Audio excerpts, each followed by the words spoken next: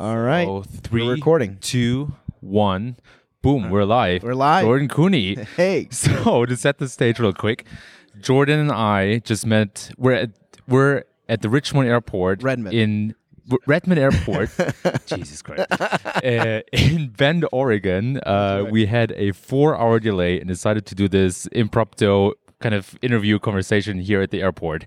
So this was a crazy ride. Anyway, thanks for doing this, first of all, with me, Jordan. Jordan Cooney, CEO of Searchmetrics, Inc. Give me the quick kind of lowdown on who you are, what you're doing. Yeah, sure. So I'm the CEO of Searchmetrics, Inc. I've been at Searchmetrics now for 5 years. I essentially manage the U.S. business. Searchmetrics, as you know, Kevin, started in Germany, and about 8 years ago, they moved into the U.S. market, and me and my team, we've been expanding into the U.S. market and trying to grow our market share here and in the SEO software space. I remember that pretty well. I know. For whoever doesn't know, Jordan and I have been almost pretty much starting at Searchmetrics at the same time. Yep. And you persisted. I caved in, I left. No, it's good though. It's good. You and I go way back, man. You're a very impressive character. Thank you. You have a lot of interesting stories to tell. And unfortunately, we don't have any beer here or any tequila shots. I know you really love those. But we're going to go right into it. So you have been having a huge impact on eBay as director of SEO. Is that right? Yep. I was at eBay for 5 years prior to Searchmetrics. Yep. Right. As director of SEO and content. And eBay is an impressive startup, but also has done some impressive SEO stuff. So yeah, right off the bat, like, what was the craziest story you remember from the eBay times? Boy, the craziest story from the eBay times. I think that there's a couple of them. One of them, absolute craziest thing. I had this coworker, Maxime. He was really wicked smart. This guy was one of the most talented people on the team, and he created an algorithm that allowed us to look at internal eBay search trends and then auto-generate the creation of a page. All right. And there was multiple things that happened in that process. Not only are we using our own internal search to like identify what topics we should build a page for, but then there's a whole creation process that took place that required inventory that would be sourced for the page. There was an NLP process. So we use natural language processing to literally create a description on the page. And so everything was automated. There was like literally zero human involvement. At the time, we were scaling on holidays. So we would basically take a targeted holiday. We'd look at the previous year's search trends, look at what was starting for that holiday. And the beauty of the auto-generated process is that, you know, typically in most companies, it would take a long time to build a holiday event page. But we're literally looking at data in real time, so we could instantly build this holiday page and get it to rank fast because of the domain authority on eBay, right? So what ended up happening, to cut to the chase, what ended up happening is some of our negative keywords, we didn't have the right amount of negative keywords because a couple of inappropriate pages made it through the system. And the press got a hold of this. And the VP of PR and communications calls me up one day. This is like pre-Slack era, right? So he had like literally physically called my desk. And he's like, Jordan, I need you to come to my office immediately. We have all hands on deck public relations issue and your team is involved. And I'm like, oh, what did my team do? Like, how did my team? I was like, I'll be right there, man. I'm coming. And so I went up and like there's 30 people in this like war room, like crisis mode. People are like sweating and just like, and they're like explaining to me that like the New York Times is about to publish this article about these pages that are inappropriate and vulgar, and some of them were racist, and it was a huge ordeal. And so like I had to get on the call with engineering, get the pages shut down. Like I had to do all these things to try to protect the brand. But that's hands down one of the craziest things that ever happened to me at eBay. And we were able to prevail. We were able to work with the New York Times to kind of curtail the story. And you know, they in the initial article, they actually published that eBay has fixed it and rectified the problem. But you know, it's crazy what you learn in big companies like that, and that was definitely a big learning experience for me. Jesus, that's an amazing story. So Couple follow-up questions on that. So, were you the first director or the kind of the first SEO at eBay? No, there's a long lineage of SEO at eBay, right? In fact, the first ever SEO was one of my bosses at eBay. His name is Robert Chipmwani. He was the CMO at Atlassian. So you worked with him at Atlassian. Yes. And Robert, he has got some crazy stories because this is like the early days, right? This is like the early 2000s. And at the time, eBay did not submit their item pages, so like the actual physical item that you're selling, into Google. And the biggest growth in the company's history was submitting hundreds of millions globally to Google and working directly with Google, because at that time crawl was very, very limited. And so that was one of his stories. But my predecessor actually was Dennis G. So a lot of people probably in the SEO community know Dennis.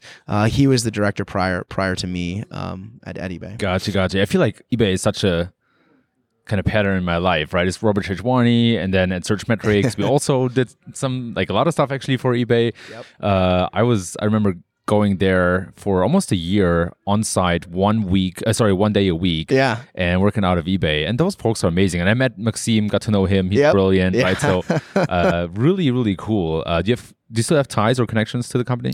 Yeah, I mean, I still stay really close to some folks that are still there. Not so much on the SEO team has changed a lot, right? And so there's been a lot of new people there, but we're still, really close. I'm still really close to it. And it's a really close community, right? Like once you're in the eBay family, like it kind of is something that, kind of spreads and it's part of your network after that. So what was something that you still remember that was a big lesson that you had at eBay? Like what is something that you took away from the company, either in terms of managing people, in terms of SEO, in terms of, how to scale a company or a startup in general? Can you talk about that? Yeah, let's talk about a couple of things. I think one of the greatest opportunities I've had in my career is the ability to focus on scale, right? At all my SEO jobs, I was in a position where the brands and the entities that I was working on SEO needed to find a way to deal with massive scale of SEO, whether it be global or be the amount of content that's being published. There's a variety. There's a whole list of ways that the companies that I worked for wanted to scale. And I'd say that that's definitely one of the key takeaways and learnings that I got. I mean, I know the fundamentals of how to deal with websites that have, hundreds of millions of pages across countries. And that's an experience that you can read about and you can learn about it, but then there's actually going through that's totally different. And I'd say that that's one of the greatest experiences that I had in multiple places, not just eBay. And then on the other side, like one of the greatest opportunities I had at eBay was managing teams. I had not only SEO, but I also had content. And so at that time I was cutting my teeth in terms of how does content play a role in SEO. And I'd say that was really probably one of the most rewarding things. And it has helped me now in my career at Searchmetrics, where obviously I have multiple teams and teams that I've never even had any experience managing, things like sales that I'm now responsible for. Sure. That's a really valuable learning. You touched on something that I think is really important, which is that good SEOs are all practitioners, right? Like you can read about something, but it's not the same thing as actually dealing with it or doing it. So, and that particular learning or lesson that you speak about, I think is also really important because it changed over time. So I remember when I came up, your number one goal was to blast as many pages into the Google index as possible, just like multiply as much as you can. Yep. And now the trend has reversed and you kind of want to have only quality and as little quantity as possible. Yeah. So did you kind of change your mind when it came to that? Or let me rephrase the question. What do you think are people doing wrong nowadays when it comes to dealing with large scale sites?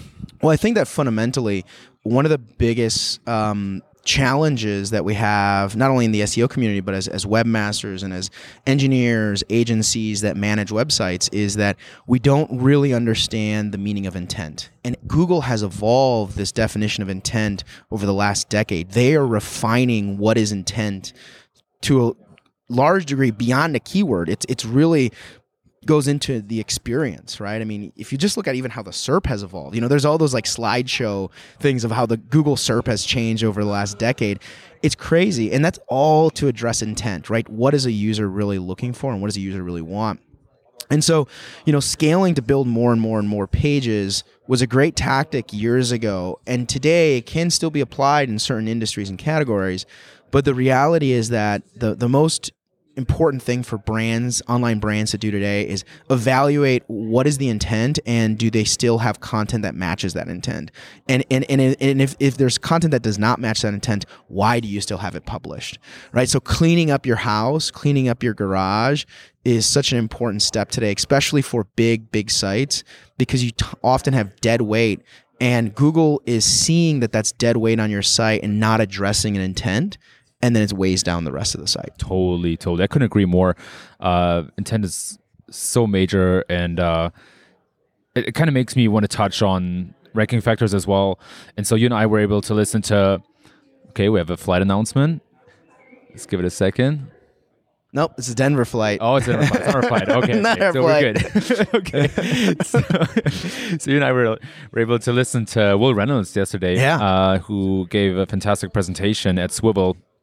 And he touched on something that I feel very strongly about, which is learning about niche ranking factors, or more or less how ranking factors have different weightings depending on the query or the article that they're applied to. Right. So I know that Searchmetrics has pretty much been on the forefront of putting that idea out there. Right. I know, and that's where I first heard and learned of it and immediately changed my mind of ranking factors. And so can you talk a little bit about how ranking factors apply nowadays, how people should think about them? I know there was a lot of controversy about ranking factor studies and whether they're valuable or not. Right. Where's your head at when it comes to that? Yeah, it's such a great question, and I think this is another place where specifically the SEO community has done a huge disservice to the marketing world, to the product and engineering and webmaster world with this idea of ranking factors, right? Because the ranking factors by no means are law, right? This is not the 10 Commandments. Ranking factors are data signals. They are directional assets that help us better understand how Google works. And that doesn't necessarily mean that they should be universally applied to every website, universally applied to every category, or universally applied to an entire craft like SEO. And that's where the first mistake happens, right? Which is that a lot of people have taken ranking factors, regardless of who publishes it, Moz, Searchmetrics, independent consultants who've kind of created their own studies. We read these things and then we say, oh, this is what I must do. And that's the biggest mistake. What you need to do is you need to sit down and read it and understand, how does this now apply to my business? And use business logic to make decisions as to why a ranking factor should be leveraged. I mean, a great example, right? I mean, is AMP a ranking factor, right? Well, AMP, it depends on the category. I mean, if you're a newspaper and you're not on AMP, well, you're like 5 years behind now, right? And so, but if you're a bank, I'm not exactly sure how AMP applies to your business just yet today. And so the long story on ranking factors is that they're still really valuable, but we need to start learning how to leverage this asset and how to incorporate it back to what Will said at Swivel.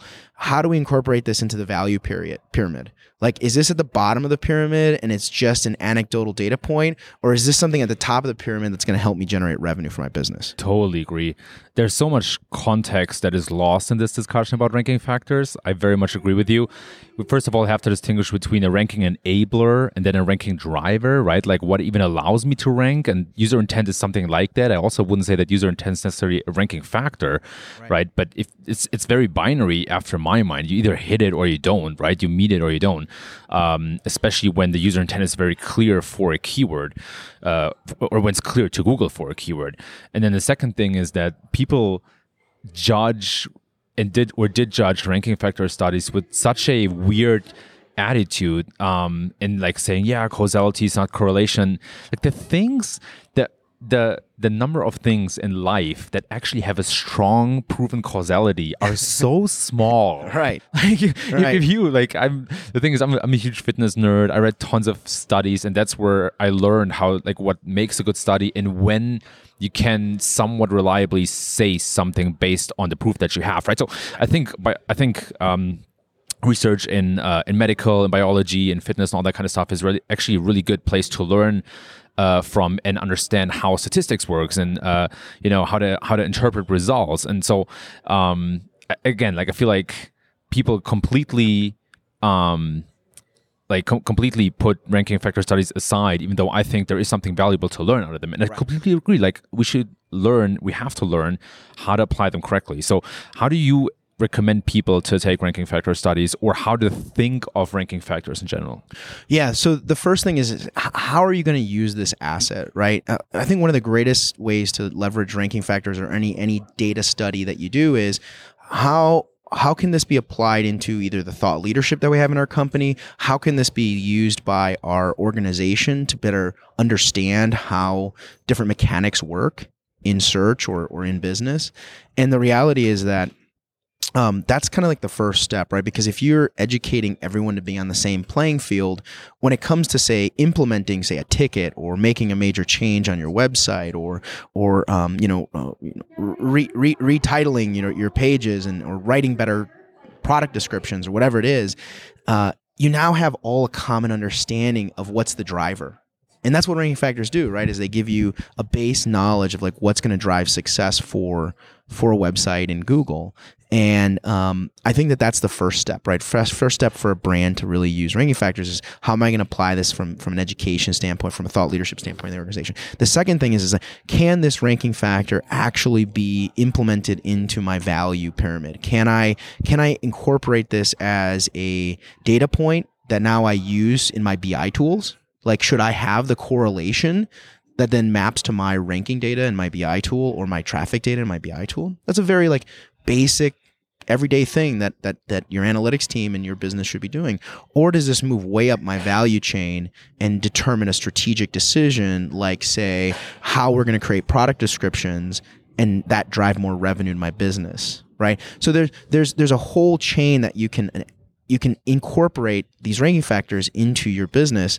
The hard part is that most people are just taking them as doctrine and saying, I'm going to put this in my business. I'm going to start writing descriptions at 350 words every single description because that's what the ranking factor told me. That makes no sense if you're not applying that to the value pyramid and saying, I want to try to make more revenue, so I'm going to improve my descriptions. It's totally different viewpoint. 100%. I wrote about this on a Drift blog, actually, as a guest blog, that you cannot apply the same SEO approaches and strategies to all businesses. Like, you have to absolutely be specific to, first of all, you're marketing to consumers or to businesses. What vertical are you in, right? Like, what is important? And I really love how in some of the Searchmetrics material, you guys point out how, for example, HTTPS is really important for your money or life sites and finance, medical, for example. But then images are really important for travel or for fashion and beauty and all that kind of stuff. And the funny thing is, it intuitively makes sense. And I love that you guys kind of put some data points behind it to justify it. But I completely agree. You can't just really, and I made this mistake in the past and I painfully learned that. You just can't walk into an organization and be like, look, these are the ranking factors. This is what we do.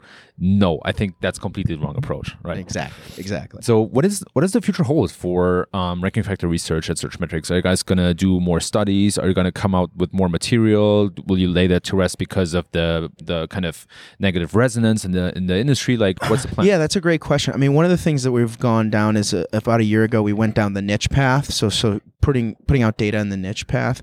Another thing that we're now getting even more granular into is providing data at a market level. So for a lot of businesses, understanding their own market data, so understanding how footwear is evolving in search is so critical, and it's a component of understanding your ranking factors. And so what we've started to do is say, from going from these high level overall general ranking factors like we used to do 6, 7, 8 years ago, down to a niche level, like let's talk about ranking factors for e-commerce.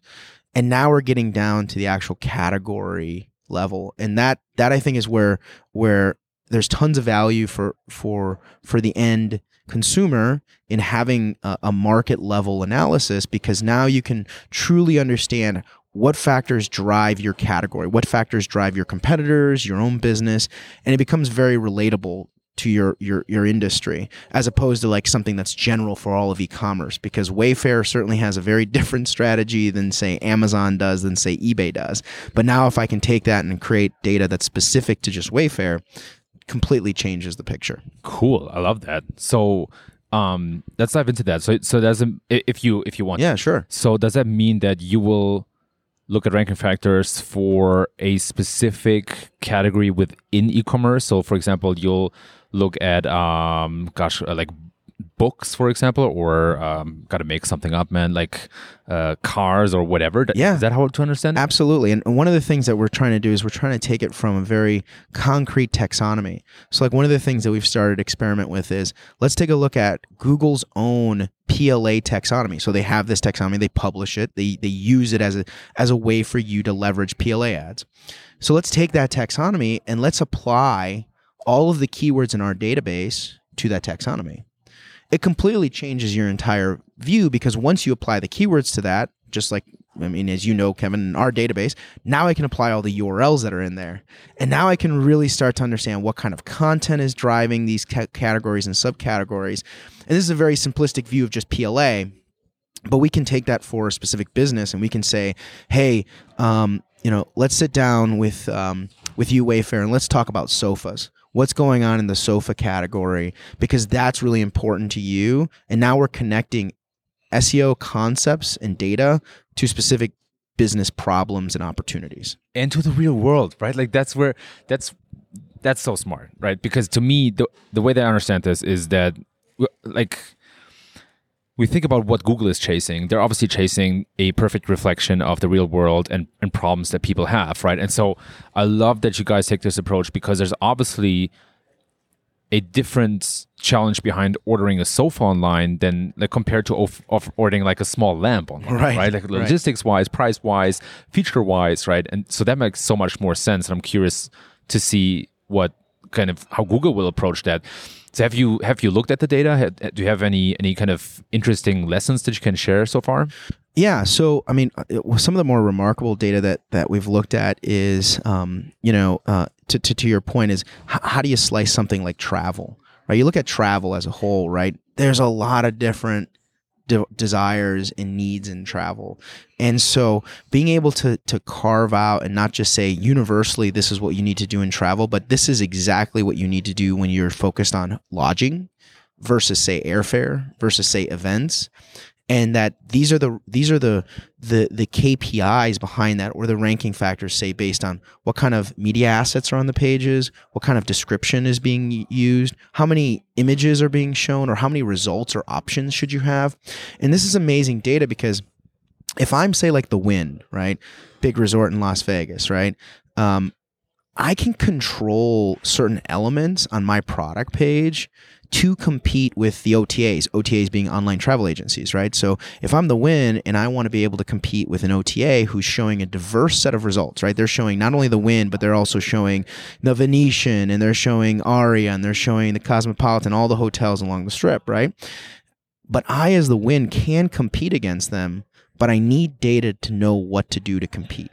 And one of them is selection. And the Wynn has selection, right? They own the Encore, so you can also show Encore options on certain pages. You also have various different types of rooms. You have suites, you have the regular rooms.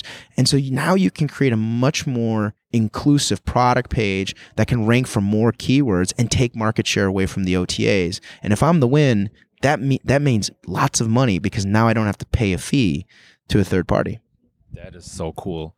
And that makes, oh my gosh, there are so many routes that I would want to take this conversation down to, and so I'm really thinking about which one is the most intriguing. Before they board our flight and take off. I know. It's like I'm waiting for this to happen any second to announce that we're going to miss this. No, anyway. Okay, one last question, and then we'll take the last bigger block. So, one thing that I noticed is that the lines between businesses who are competing against each other in the search results is very much blurring. What that means is, we, for example, at G2, we're competing with other software review sites like Capterra, obviously, or like Gartner. Sure.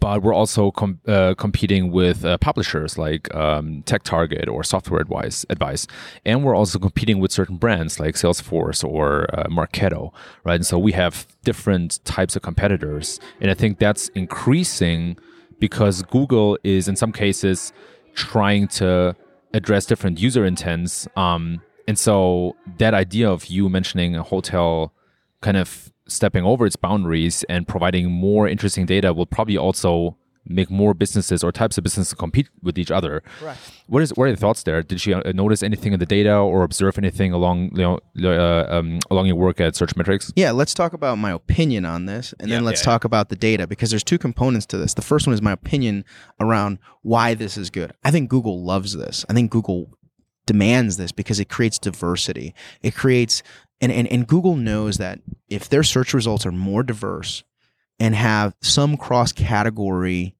influence, they're going to be more successful as a company, right? Because us as consumers, we want options. There's a reason why, you see all those studies about the number of clicks that take place in the organic results, and it'll range anywhere between 70 to like 90%, right? But there's a reason why people click on organic results versus the paid ads, because in paid ads, you do not have diversity. It's only a confined set of competitors who are willing to spend money, and it really shrinks the window of diversity. But when you have the organic results, there's a tremendous amount of diversity. And I'll give you a great example of where, now going into the data, of where this diversity takes place.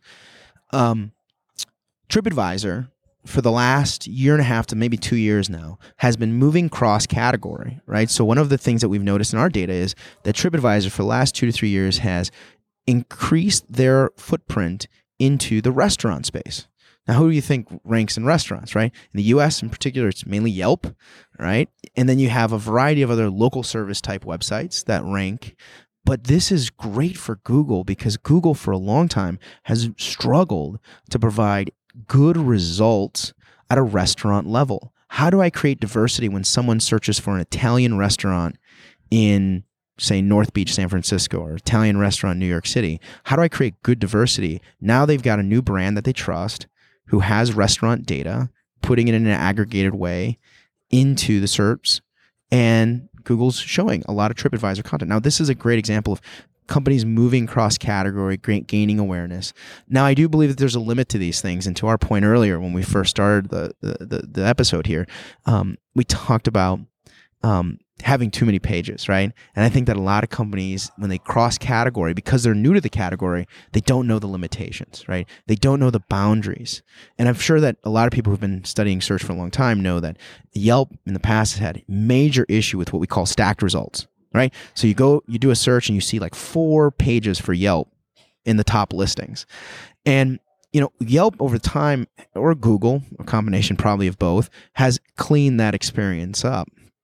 And I believe that oftentimes when brands move into a new category, what they forget is knowing where the boundaries are and testing the boundaries. There are only so many cities in the United States, and there are only so many city and food combinations that Google's really only going to be willing to serve content for, because they already have the data from the other side, which is this is what users want. Right. That is, I promise you we're going to go to the next question, but there's one thing that I'm going to Our plane has not arrived, so we got time. See if it arrives at all. Shows up, right? We might be walking back. It's already 4 hours late, so let's see if we got to drive from Bend to San Francisco. Okay, so that makes perfect sense for me, and I'm really learning right now. So thanks for that. That, like, my mind is blown right now at this point. So does that mean that if I was TripAdvisor and have different verticals and different ranking factors applied to those verticals, that I need to take a completely different approach to my categories? Yes, exactly. And you have to, and this is why, but this holds true for all types of businesses, right? And if you think about it, even like, let's take one of the oldest, organized businesses that has existed in like the last 200 years, publishing, right? Let's take the publishing world, right? How does a publisher, like a newspaper, organize themselves, right? They've got a chief editor, and then they've got all these editors that go across category, and then they've got all these, supporting editors that take subcategories, and then they've got field people who are researching and getting all the articles, and that all kind of comes together, right?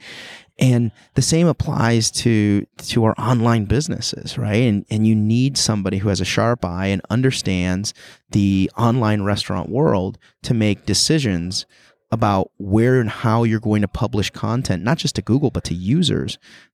Oftentimes, we overlook that. We overlook the value of that experience and that knowledge, and we just say, hey, let the machine do what it wants. And that's where we get in trouble, right? I mean, I'll give you a real quick example. We used to work with this car company, and I sat down with the CEO and I showed him that, they published a page for Bentley's in Des Moines, Iowa. Now, a Bentley is not. There are no Bentleys for sale in Des Moines. Let's just start with that, okay? There hasn't been a Bentley sold in Des Moines ever on this website, and the closest Bentley dealership is 502 miles away. So you tell me how much value that page is creating for consumers in Des Moines. None. Zero. And Google already knows that. Wow, that is absolutely mind-blowing. When are you going to release the next kind of iteration of Ranking Factor Studies? Well, we're working on this product right now. We call it Market Insights internally. And so, but it's unique, right? So it's a totally different twist on ranking factors, because it's not something that is just something that we publish the market. It requires the market to come to us. It requires, people like you to come to us and say, hey, this is what I have for G2. I have these very specific business units. Can you help me understand this? And so it's a very different approach. It's not the same as our previous studies. And so I think that the first thing is that I encourage anyone to reach out to us if you want to try to get a sliver of this data. We're happy to share some of this data. Where can people reach out? Yeah, you can reach out either on the Searchmetrics website. We have a Market Insights section on our website, or you can reach out directly to me on LinkedIn, Twitter, or you can email me, Jordan@Searchmetrics. I'm happy to follow up and provide insights at this level. The other thing is we will be publishing glimpses of these studies, right? Because as we do more of these, we're going to have very specific and concrete data, and we'll be able to share that as a kind of more of a use case than a report like we used to do. And I think that's where the industry is going to get all the value. Man, amazing. I'm really looking forward to that. It means like the next step of understanding SEO and how it evolves, understanding Google. So I'm pumped about that. I know you are pumped about, or have a strong opinion on politics and how, we can have a stance in that. So where's your mind at in those regards?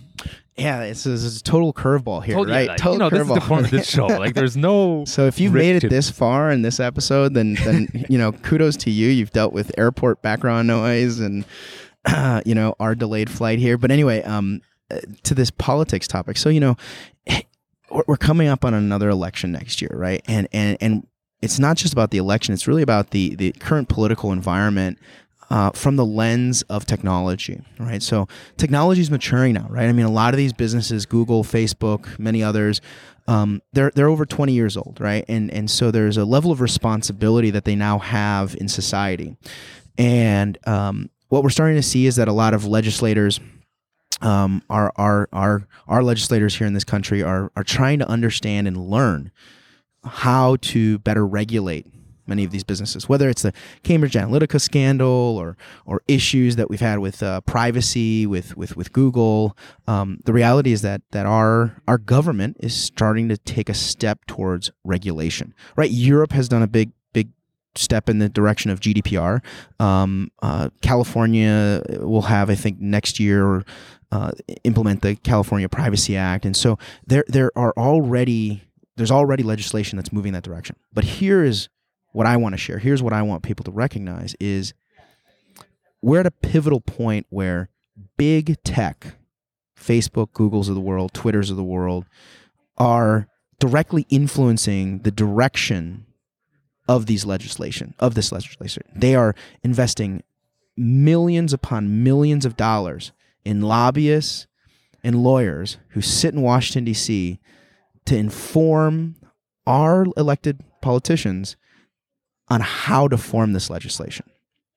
And what I want to encourage everyone in this country to do, so if you're a U.S. citizen, which you are. I am. Yeah, even though you're from, you are. So, no excuse. Yeah, exactly. You have no excuse here, Kevin. is to take a stance and write to our elected officials. These people are representing us as people. They are not representing Facebook. They are not representing Google. And we need to be informing and educating our legislators, our elected officials, on how to view the world of search, the world of social, the world of paid digital advertising. And I ultimately want to encourage everyone. I mean, I've done it. I wrote just recently to the California Attorney General. I found a website that I felt was had malicious practices, and they sent me a 2-page letter, specific. Wow. I'm not kidding. It's a specific 2-page letter to my responding to my concerns. And I think that that's amazing. That's the dialogue we need to have, because by me informing them of what I considered a malicious practice online, they now are aware. They are now learning, and now when they are, running for office, making decisions, pushing their own legislation, they're taking that into account. And so we as individuals need to become more vocal about how we want to see the technology world change, how we want to see the search world change, how we want to see the digital advertising world change, because these regulations are coming, but are they coming for the people, or are they coming to increase the pockets of big tech? Yeah, you're absolutely on point. And by the way, I'll put all the links and references that we mentioned here in the show into the show notes. Obviously, the PLA taxonomy, how to reach out to your representative, depending on which state. I'll have to think about how I best do that. But they do have an aggregated. There's a couple websites that show a full list for every single state, and then how you can contact your congressman or your senator. So yeah, it exists. I'll definitely add that to the show notes. And it's a good point. It's a good timing that she mentioned this, because okay. That's us. That's our flight. Wow, I think that's a calling. Yeah. Okay, I think we should slowly start to get going. Jordan, first of all, there's clapping for this flight. It's that delayed. It's that delayed. People are relieved. Yeah, exactly. People, first of all, where can people find you?